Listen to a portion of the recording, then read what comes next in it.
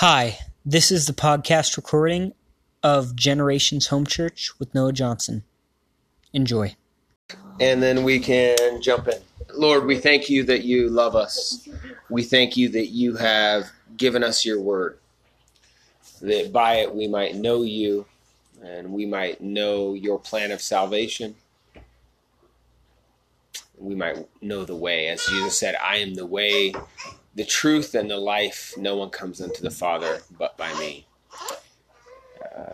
He prayed right before he went to the cross for his disciples, and he said, sanctify them by your truth, Lord. Your word is truth. And so we ask right now that you would sanctify us by your word, that you'd give us the strength to live it out. We ask that your spirit right now would speak to us, and that you would give us ears to hear and hearts to understand. We thank you for your love and your goodness and your faithfulness in all things. In Jesus' name, amen. Amen. All right, so we are continuing our survey of the Old Testament and then probably what will end up being the entire Bible. Last week, we didn't get very far. We talked about the creation in Genesis 1, and we talked about more specifically the creation of man and being placed in the Garden of Eden. And we kind of unpacked that to see what exactly was the Garden of Eden. And as we saw, we said we began the beginning of the survey of the Old Testament with the dwelling of God and man, Eden, the location of God's divine counsel, where his throne is located, a high mountain garden filled with lush vegetation and a river that flows out from the throne of God that waters this mountainous home. Man and woman lived in harmony with each other, with creation, and with Yahweh. We lived with the Lord, basking in his presence and all the goodness of his blessings. And then we fast forwarded to the end of this age, and we saw that the final abode of man at the end of this present time will once again be before God's throne in a new garden that fills the whole earth, and upon that new holy mountain, Mount Zion. And we will forever be with our Lord, the Bible says. Now, the rest of the history of God and man, or mankind, is how we fell from the mountaintop and how the Lord brings us back to the mountaintop. So every single other thing that we're going to encounter from here on out in the Bible is essentially the story of in between the mountaintops, in between dwelling with God, in between being in God's presence, being free from sin, free from death, and free from all the things that we currently live through in this world, all the suffering and pain that we go through this time in this great valley that we call basically the age of man. So our goal today is to get through, we're going to, again, because this is a survey, we're going to skip to certain sections. So we're going to go through Genesis 3, Genesis 6, and Genesis 11.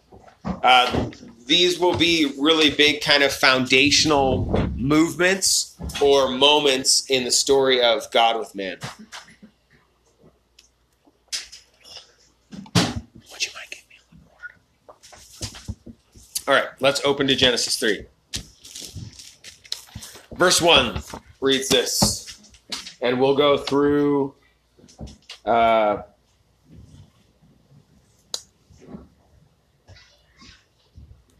verse 19. Now the serpent was the most cunning of all the wild animals that the Lord God had made.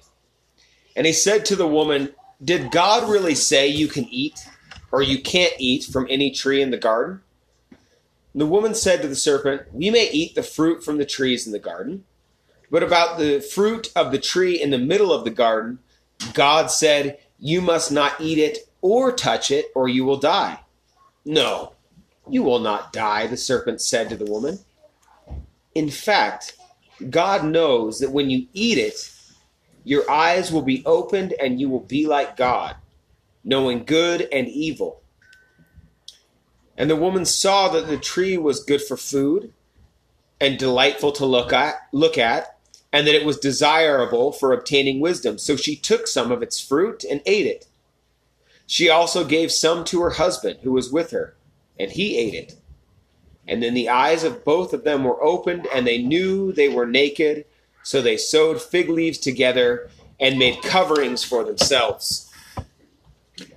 Then the man and his wife heard the sound of the Lord walking in the garden at the time of the evening breeze. And they hid from the Lord God among the trees of the garden. So the Lord God called out to the man and said to him, "Where are you?" And he said, "I heard you in the garden, and I was afraid because I was naked, so I hid."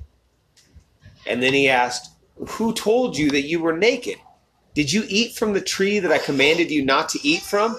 And the man replied, "The woman you gave me to be with me, she gave me some of the fruit of the tree, and I ate it." So the Lord God said to the woman, "What is this that you have done?" And the woman said, "The serpent deceived me, and I ate it." So the Lord God said to the serpent, "Because you have done this, you are cursed more than any livestock and more than any wild animal. And you will move on your belly and eat dust all the days of your life. And I will put hostility between you and the woman, and between your offspring and her offspring. He will strike your head, and you will strike his heel." He said to the woman, "I will intensify your labor pains, and you will bear children with painful effort. Your desire will be for your husband, yet he will rule over you." And he said to the man, "Because you listened to your wife and ate from the tree about which I commanded you, do not eat from it. The ground is cursed because of you. You will eat from it by means of painful labor all the days of your life. It will produce thorns and thistles for you, and you will eat the plants of the field. You will eat bread by the sweat of your brow until you return to the ground, since you were taken from it. For you are dust, and you will return to dust." A pretty depressing section of Scripture, really, especially from last week, where we see this mountaintop throne room of God that we get to be a part of, this place where there's no death or pain or suffering, where everyone lives together in harmony. And yet we see here that that is all over now. So I want to dig into a couple things real quick. And the thing that I really want to dig into the most is specifically who this serpent is. This serpent is introduced to us here, and we're going to see him through the rest of Scripture. I think it's pretty clear. Just if you only read this part of Scripture and didn't have the rest, it's pretty clear that this is not just an animal, that this is something more than an animal. We've only been introduced so far to a couple characters in the Bible. We've been introduced to God, we've been introduced to Adam, we've been introduced to Eve, and then we've been introduced to characters which yet aren't really characters, but the creation itself. So there's animals, there's plants, and we got specifically introduced in chapter 2 to the animals because every animal was brought before Adam, and he got to give them a name. And it was here that Adam had a recognition or an epiphany that, wait, none of these really matches up to me. None of these can really be a helpmate, a partner. And so it was at this point that God says, yes, Adam, you realize what I already knew, that it's not good for you to be alone. I'll make someone like you. And so we see that he puts Adam to sleep, and he makes Eve out of Adam. So now the next kind of thing we see is this serpent. And it says that it's more crafty than all the other animals. And as we go through, the serpent obviously can talk, and he deceives the woman. And really what we're going to see here, and in all three of these sections, Genesis 3, 6, and 11, and really through the rest of Scripture, this entire valley between the two mountain peaks of Genesis 2 and Revelation 21, where we're with God in his mountain garden home, in between what we're going to see is the battle of the divine beings. And the battle of the divine beings will be between Yahweh and between these rebellious divine beings who were also created by him that have decided that they're going to rebel and will begin to pull human adherents or followers to themselves. So what you're really going to see is you're going to see people who are following Yahweh, and you're going to see spiritual beings who are following Yahweh, and then you're going to see wicked spiritual beings and the humans that are going to follow them. And the rest of the Bible will kind of be this battle between these two seeds, as it talks about later on there in Genesis 3. Those who are the seeds of the woman and those who are the seeds of the serpent. What I kind of want to go into a little bit, and a lot of this is from this book, The Unseen Realm, by Michael Heiser. So I want you guys, if you guys want to read it or you want to get it, you can. It goes into a lot of the stuff. But a couple things that are really interesting about this serpent being. First of all, the word is, and I don't know how to pronounce it, but it's nakash. And really, this word can be translated in three different ways. It can be translated as serpent. It can be translated as shining one. In Daniel, it talks about that he saw an image of God and that it looked like shining bronze or shining copper. And we've already deduced that this is probably a spiritual being of some kind. Most snakes don't talk, as we all know. We were talking about the word nakash, and we were talking about, again, a lot of this teaching comes specifically from The Unseen Realm by Michael Heiser, who's a Hebrew scholar. And so he goes into the word.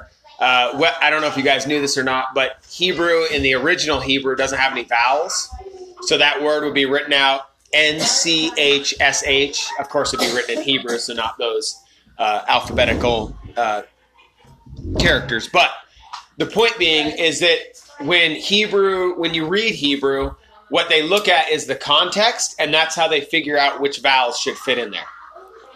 So when you read this, really those sets of characters could mean serpent. It could mean a shining being or something that's shiny.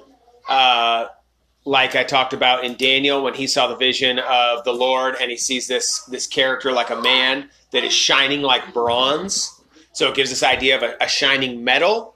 And it can also mean diviner, someone who gives you information or knowledge from the spiritual realm, like an oracle. And kind of his point is that really when these things are being written, it can really mean any of those.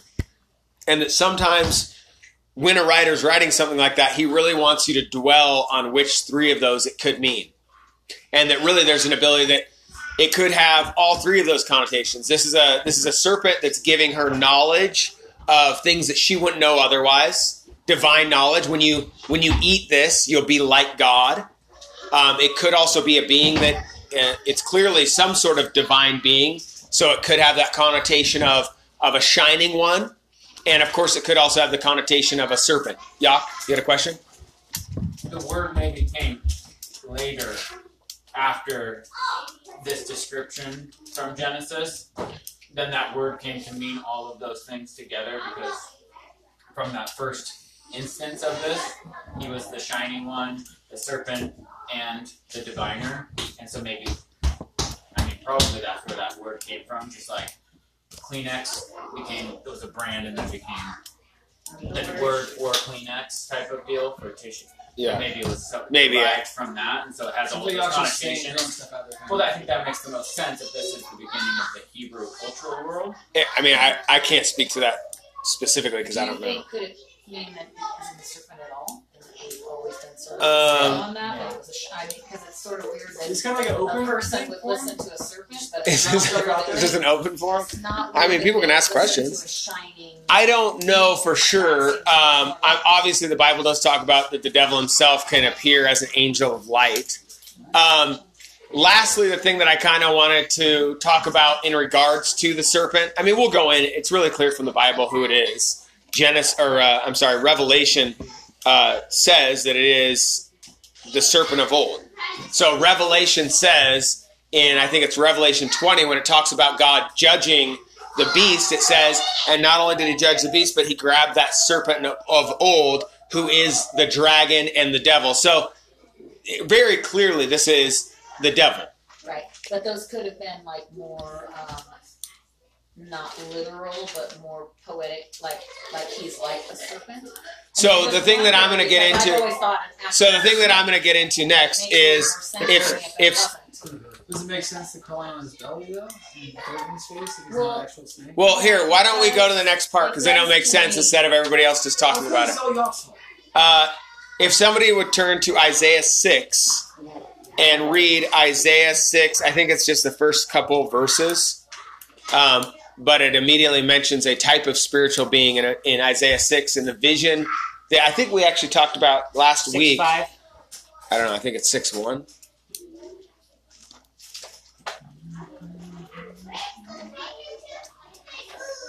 In the year that King Uzziah died, I saw the Lord sitting upon a throne, high and lifted up, and the train of his robe filled the temple. Above him stood the seraphim. Each had 6 wings. With 2 he covered his face, and with 2 he covered his feet, and with 2 he flew. Okay, you can stop right there. Okay. Good boy, dragon sword. Seraphim.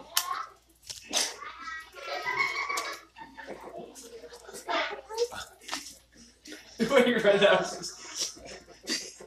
I'm just not invited back. Michael's not a good person. I think you should kick it out of church. All right, so we talked about last week that there was the cherubim, and there's different spiritual beings. The Bible, we kind of tend to think of God, angels, and people, and really that's not how the Jews thought about it. That's not how the Hebrews thought about it, and that's not what the Bible says. The word angel is malak, and it means messenger. So if you thought about a king's throne room, you would have different officials there. You'd have people who give him advice. You would have counselors. You might also have soldiers or guards that were the best guards, basically like the Secret Service that are there to guard the king. But you would also have people that were sent as emissaries or ambassadors or messengers from the king. They had an important position, but their position is different than a guard that guards the king.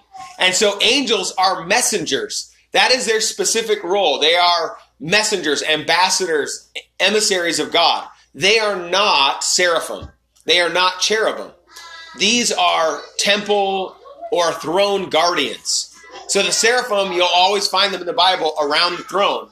They're there as guardians, as essentially soldiers, the highest rank of soldier in the throne room.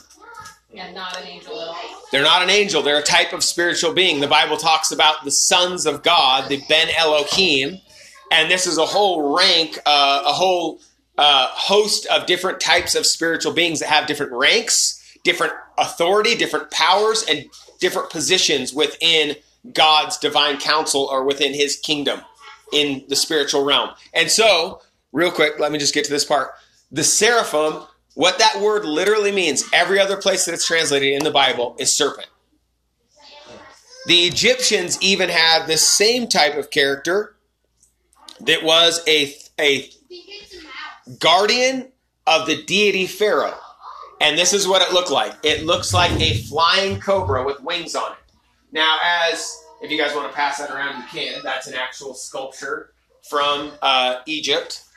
And so they literally had these seraphim that in their, or I shouldn't say literally, in their way of thinking about the gods, there was these particular divine beings who guarded the Pharaoh, the king. The Bible says, actually, these beings Pharaoh's nothing. These beings are actually my beings. And he talks about them having 6 wings. So what would make sense as we go through this, and again, I'm not saying this is necessarily a seraphim, my point being that it's some sort of spiritual being. We find out later it's the devil. Whatever it was at one time under the authority of God, and now it rebels. And this is the beginning of this great grand battle that we're going to see through the rest of the Bible. This is the beginning of the spiritual warfare, and really the whole rest of the Bible talks about it. But sometimes we only catch glimpses of it. And so if you think of a being like this that has these 6 wings, and then those wings are taken from it, it would make sense that God would make the the taunt that now you're going to be on the dust. You're going to eat dust. Snakes don't actually eat dust. We all know that. No animal eats dust to live. The point being, you were once high and exalted, even as high as the throne of God, and now you are the lowest. In fact, you're so low, you're even lower than just the basic animals I made. Not even humans, you're lower than the animals. And you're going to go in the dust all the days of your life. So there's this kind of, this play that when God gives them this curse, that there's this, Jesus talks about seeing Satan cast out of heaven. You're being cast out of the highest, and now you're brought to the lowest. Noah, Yeah. is this a little bit like, what's the name of the book again? Things The Unseen Realm. The Unseen Yeah. Realm. Is that a little bit like that podcast we were listening Yeah, to? it's the same guy. Oh, it's the same guy. Yeah. Oh, thank you. Yeah. Because I was gonna say it sounds a lot like it. I thought it was very intriguing. So I want to read real quick from Colossians 1:16. And I think this kind of will help us set up what we're getting into here and what we're going to be seeing through the rest of the Bible. If I can find it. If anybody has Colossians 1:16, oh, here it is. Okay. It says this in chapter 1 of Colossians. We'll start in verse 15. It says, "He is the image of the invisible God," speaking of Jesus, "the firstborn of all creation. For everything was created by him in heaven and on earth, the visible and the invisible, whether thrones or dominions or rulers or authorities, all things have been created through him and for him." So what we as we read through the Bible, we have kind of this idea that there is a spiritual battle and that there's a spiritual realm. And we kind of almost, when we talk about the spiritual realm, we do often say, oh, well, yeah, obviously there's ranks. It says right here, there's thrones, dominions, rulers, authorities. And we kind of assign those, oh, this must be this angel, and he was the best angel, they're most powerful. And really what these are is these are the spiritual beings that God created, but they don't fall just under the category of angel, even though oftentimes in the New Testament, that is the word used, because it's in Greek, not in Hebrew, if that makes sense. One of the things that was interesting one year when I was teaching Mesoamerican cultures, and that was that even those that were cut off from one another had really similar gods that looked very same as one another and that occupied similar positions, and I always found that somewhat fascinating. This is Because Quetzalcoatl. Quetzalcoatl. Mhm. And he shows up in almost Aztec. all of the And he's the other. feathered serpent as well. Yep, and he shows up in almost all of the other cultures as well by different names, but looking the same and oftentimes with the same position. Just always made me really curious about spiritual things, because remember that talk where I can't remember who it was, but he leaves and then he's standing on certain ground, maybe in a tomb. Maybe that guy talked about it, but when he was standing there was a different person who was in charge, a different spiritual being. He carried the dirt with him. Oh, yeah, that's Nahum. Yeah, or Naaman. And wasn't that because he went to a different so leader there? I mean, really, none of this should surprise us, because if we believe, so the way that the secular world looks at religion is they look at it through a study under anthropology, that humans came up with the idea of God. And so what they'll say is the idea of God evolved to where we have monotheism. So we kind of started like, the sun, there must be a God associated with that, because they couldn't understand it. But really what the Bible would say is, from the time of Noah onward, would be people would have known about the true and living God.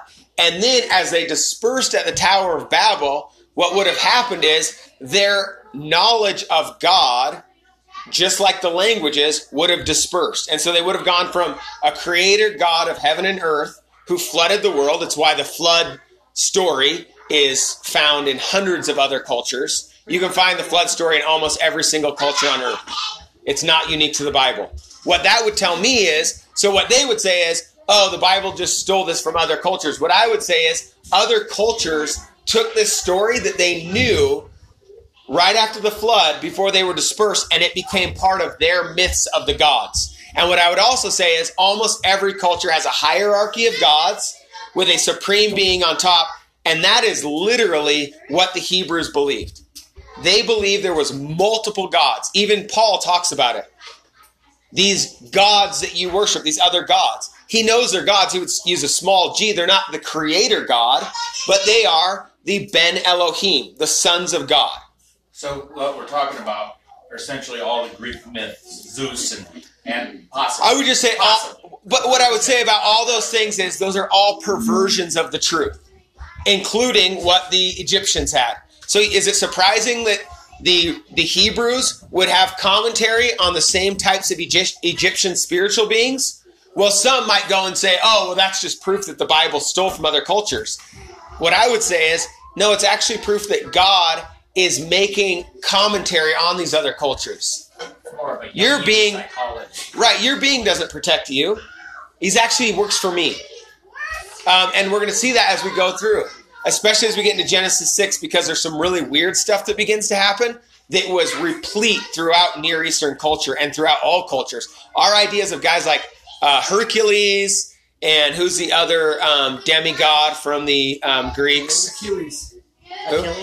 Achilles. These are all ideas of beings who are supernaturally strong and have supernatural gifting because they are the beings of the cohabiting of the gods and humans. And so we think of that as like, oh, how silly. And yet our entire religion is based on the true and living God impregnating a virgin woman and bringing forth the Christ. So it's really funny how we will parse those things out. We'll say, oh, that's so silly and weird. And yet we say, but our religion, we worship the true demigod, or he's not a demigod, but the true human and divine being, Jesus. So I read an article this week on, it might have been called the Nephilim or the Return of the Nephilim or something like that. Anyway, it was all about giants, and throughout history and throughout even our, like, during the era of newspapers, like, there were newspaper articles all over the United States of digging up bones of giants, some of them up to 30 feet tall. And, like, the pharaohs, this article was saying, they believed the pharaohs were giants, and that these giants were really the ones that built the pyramids because they had the strength. Ain't no big thing. Anyway, it was really fascinating. You know, like we're talking about the Nephilim, or essentially that's what he's talking about to some degree, correct? right, yeah, that's what I'm talking about when I talk about that. Became giant, it says in the Bible. So what's the hierarchy? So God, seraphim. it doesn't necessarily go into like what's the ranking of the hierarchy. It just talks about, and we'll go into it another time. I want to do a whole teaching on the divine council, probably after we get through this part, Okay. on just the beginning of the war. I get anxious about this.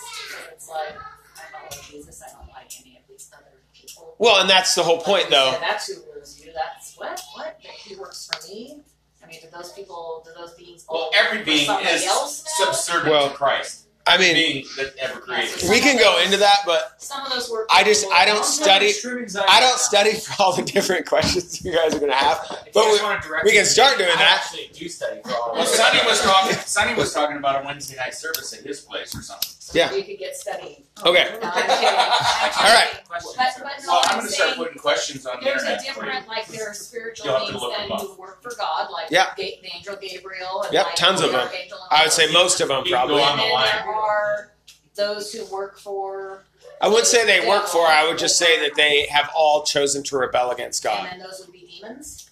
That's a further discussion that I can't really. Never mind. Would have to study more to like Yeah. give you a better retracted answer. That. I just wanted to know. That Well, I mean, yes, demons are some sort of spiritual being that are in rebellion to God. I mean, that's clear. Where they rank, I don't know, and the Bible doesn't go into they a might be different hierarchy than certain because I don't think the Bible's really concerned with that. It's more concerned with just letting us know there is this divine council who God sits enthroned upon, and he divvies up responsibilities to them and has them do things for him, and they're part of his ruling of the universe, just like we will be. We're going to be invited into the divine council. Some people even think that's why the devil did this in the first place, is that he was furious that human beings, these lowly created fleshly things, were going to be elevated to the point of being in the divine council, and that he couldn't abide by that. So these gods like Baal and like Quetzalcoatl and some of those who demand children's sacrifices and so on, those are just little g gods in opposition to our God. Correct. Right. Yeah. They're those That's- I powers just and need to principalities clarify it that. talks about in the Bible. Okay, Colossians 2. I'm going to just read a couple verses from the New Testament to kind of set our mind on these things because I think it's helpful. If somebody would read Colossians 2, 13 through 15. Yak, if you would read that. Colossians 2, 13 through 15. Micah, if you would read Ephesians 6, 10 through 12. Sonny, if you would read John 16, 7 through 11. And I'll read Can you say that one? John what? John 16, 7 through 11. Who else has a Bible in here? Elijah, John 12, 27 through 32. I still have Elijah do all of it. John 12, did you say? Mm-hmm. Whoever has Colossians 2, if you would start with that one.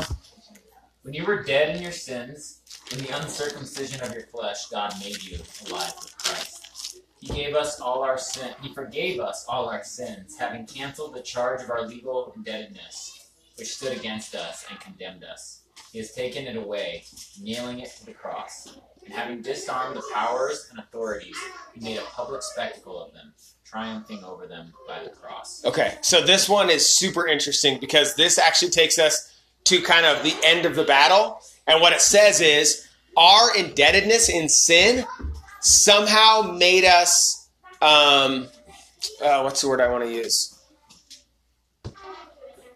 Enslaved by, indebted to, I don't know how you want to say it, to these other beings. Beholden to, that's probably the best way to say it. And when Jesus died on the cross, it says these debt notes that we had because of our sins were actually nailed to the cross with Christ. And he disarmed the power that these authorities, these demonic spiritual beings, these rebellious spiritual beings had over us. So in other words, it's almost like as long as we were in sin, death reigned over us. The devil has the power of death. And so he was our master.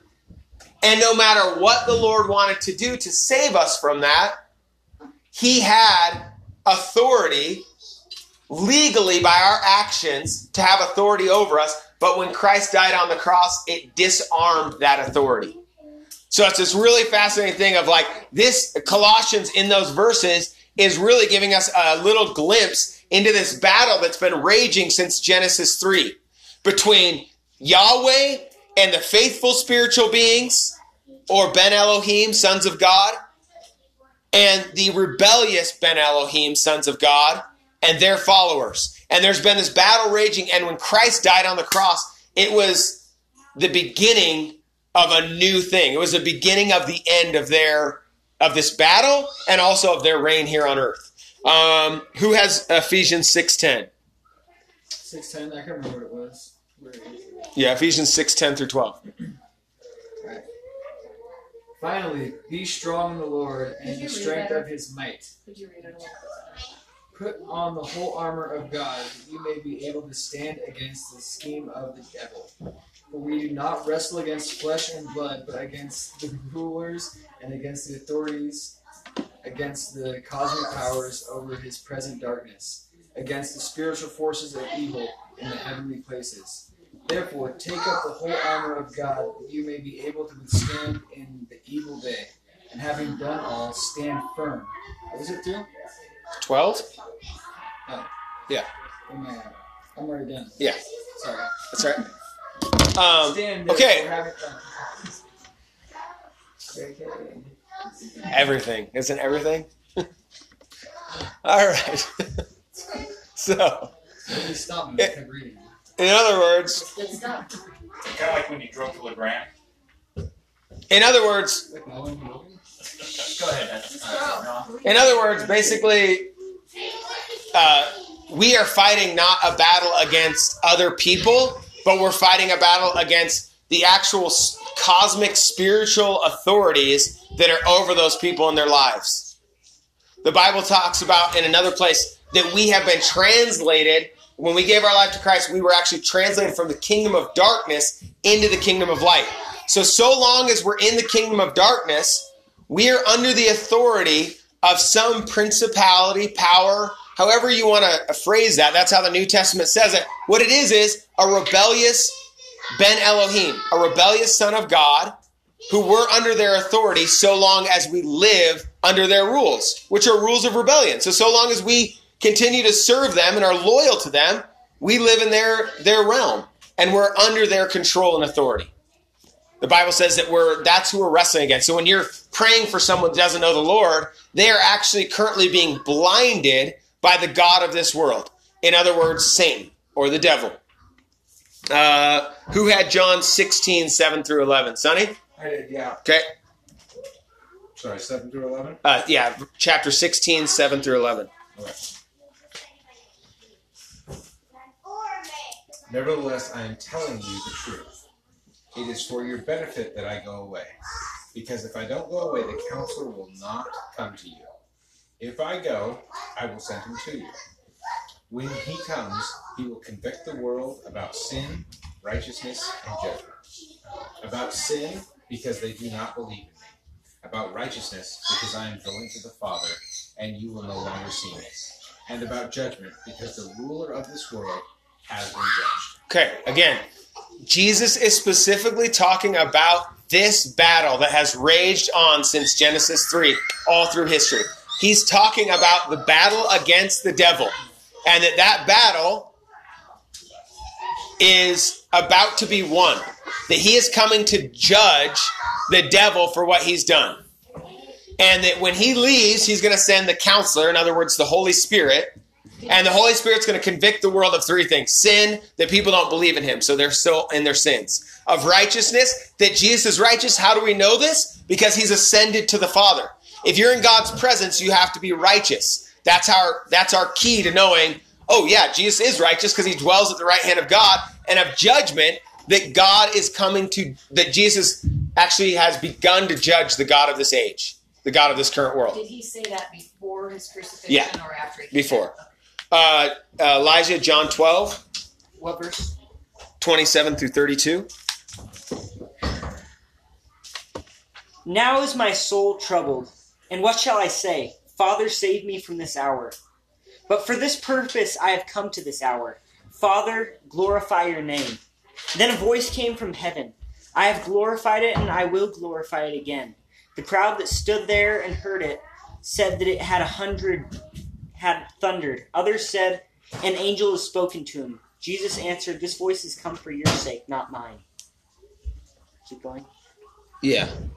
Now is the judgment of this world. Now will the ruler of this world be cast out, and when I am lifted up from the earth, will draw all people to myself. Okay, so, again, Jesus is about to go to the cross, and he's saying, when I go to the cross, the ruler of this present age, the ruler of this world, will be judged. He's not talking about Caesar.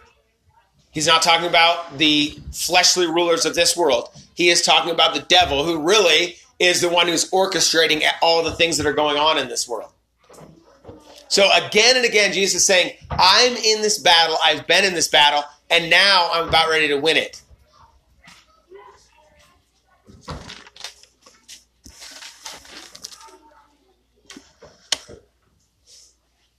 All right, we already talked about in Revelation 20, verse 2, it says the dragon in Revelation is the serpent, the ancient serpent, who is the devil and Satan. So the Bible ties all these things together in Revelation, that they're all the same.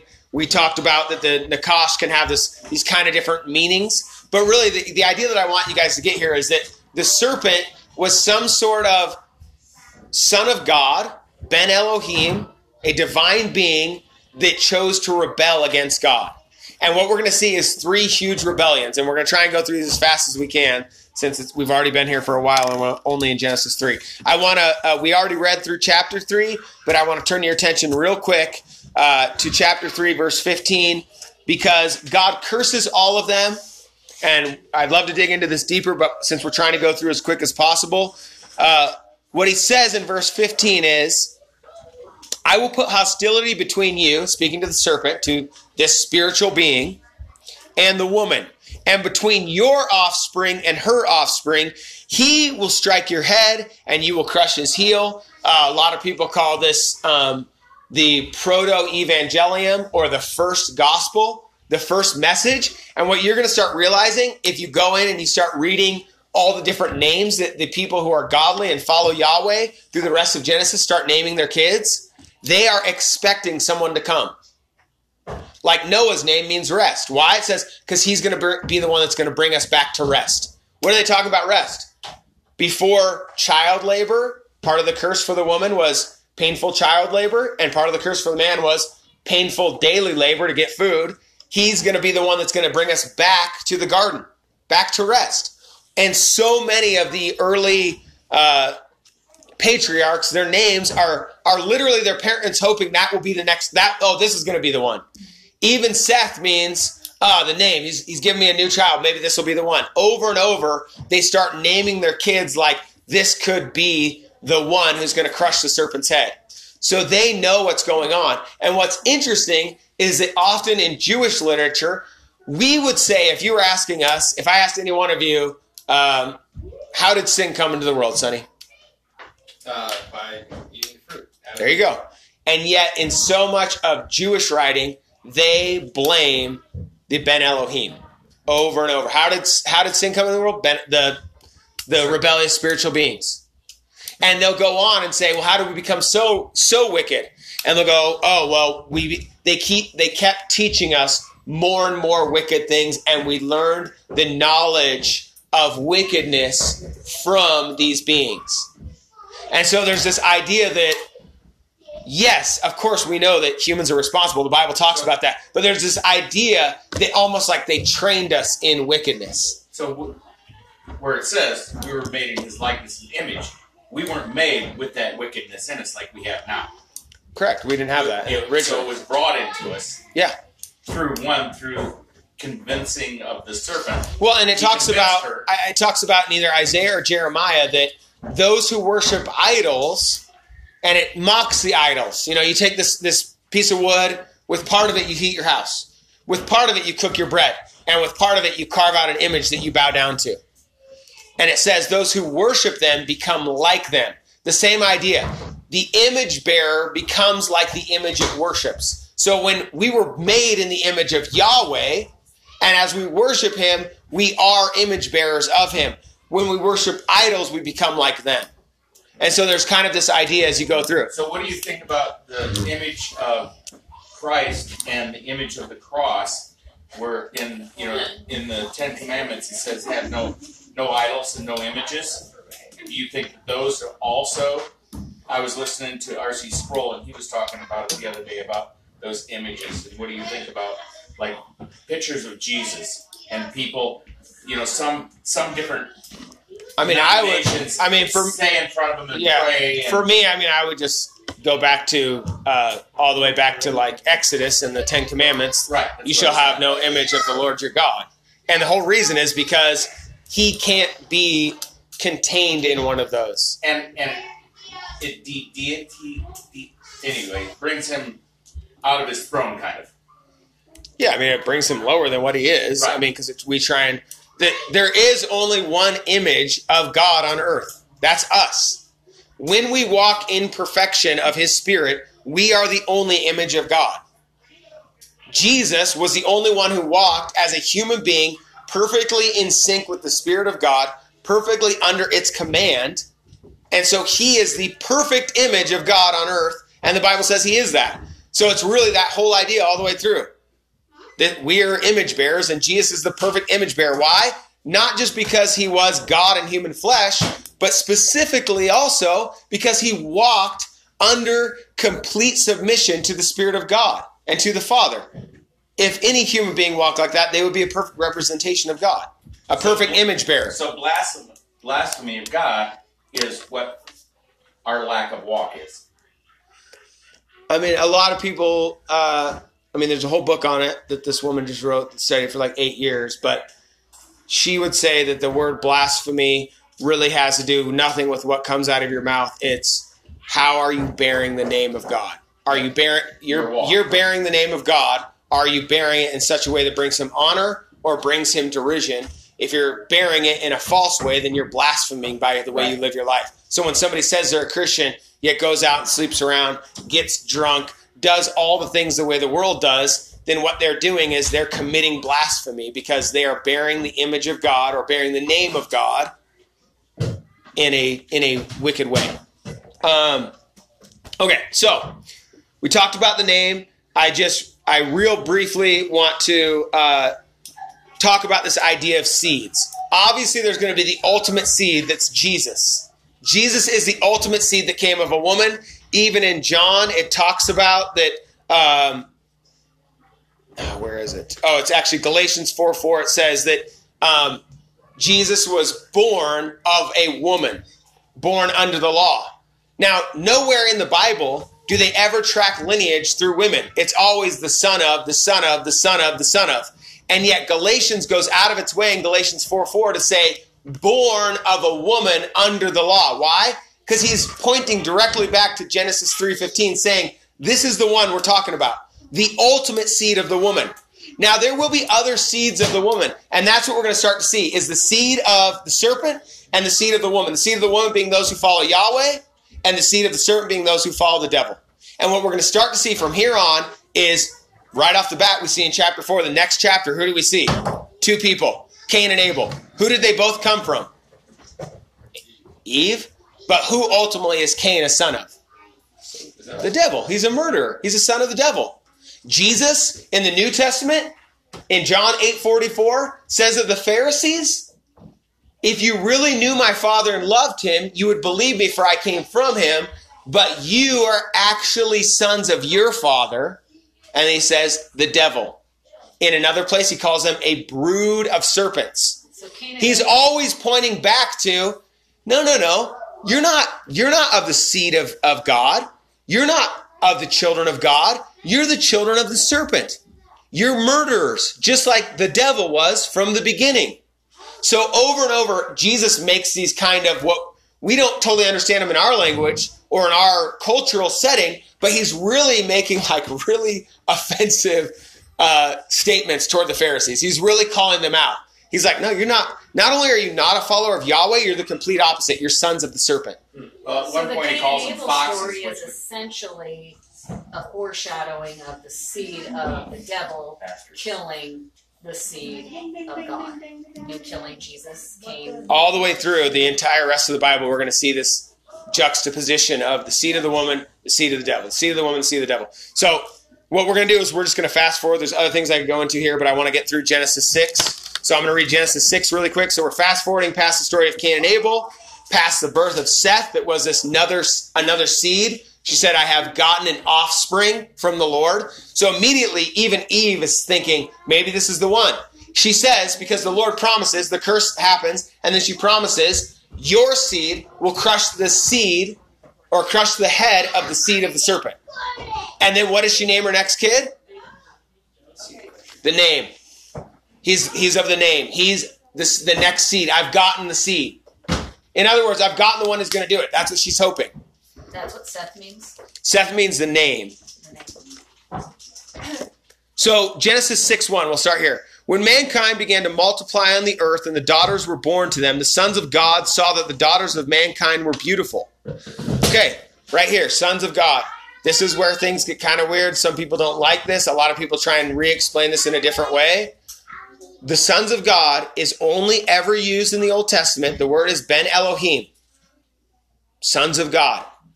It is only used of spiritual beings. A lot of people say, oh, this is the line of Seth because they're the true sons of God. Nowhere ever in the Old Testament is it. Sorry for the abrupt ending.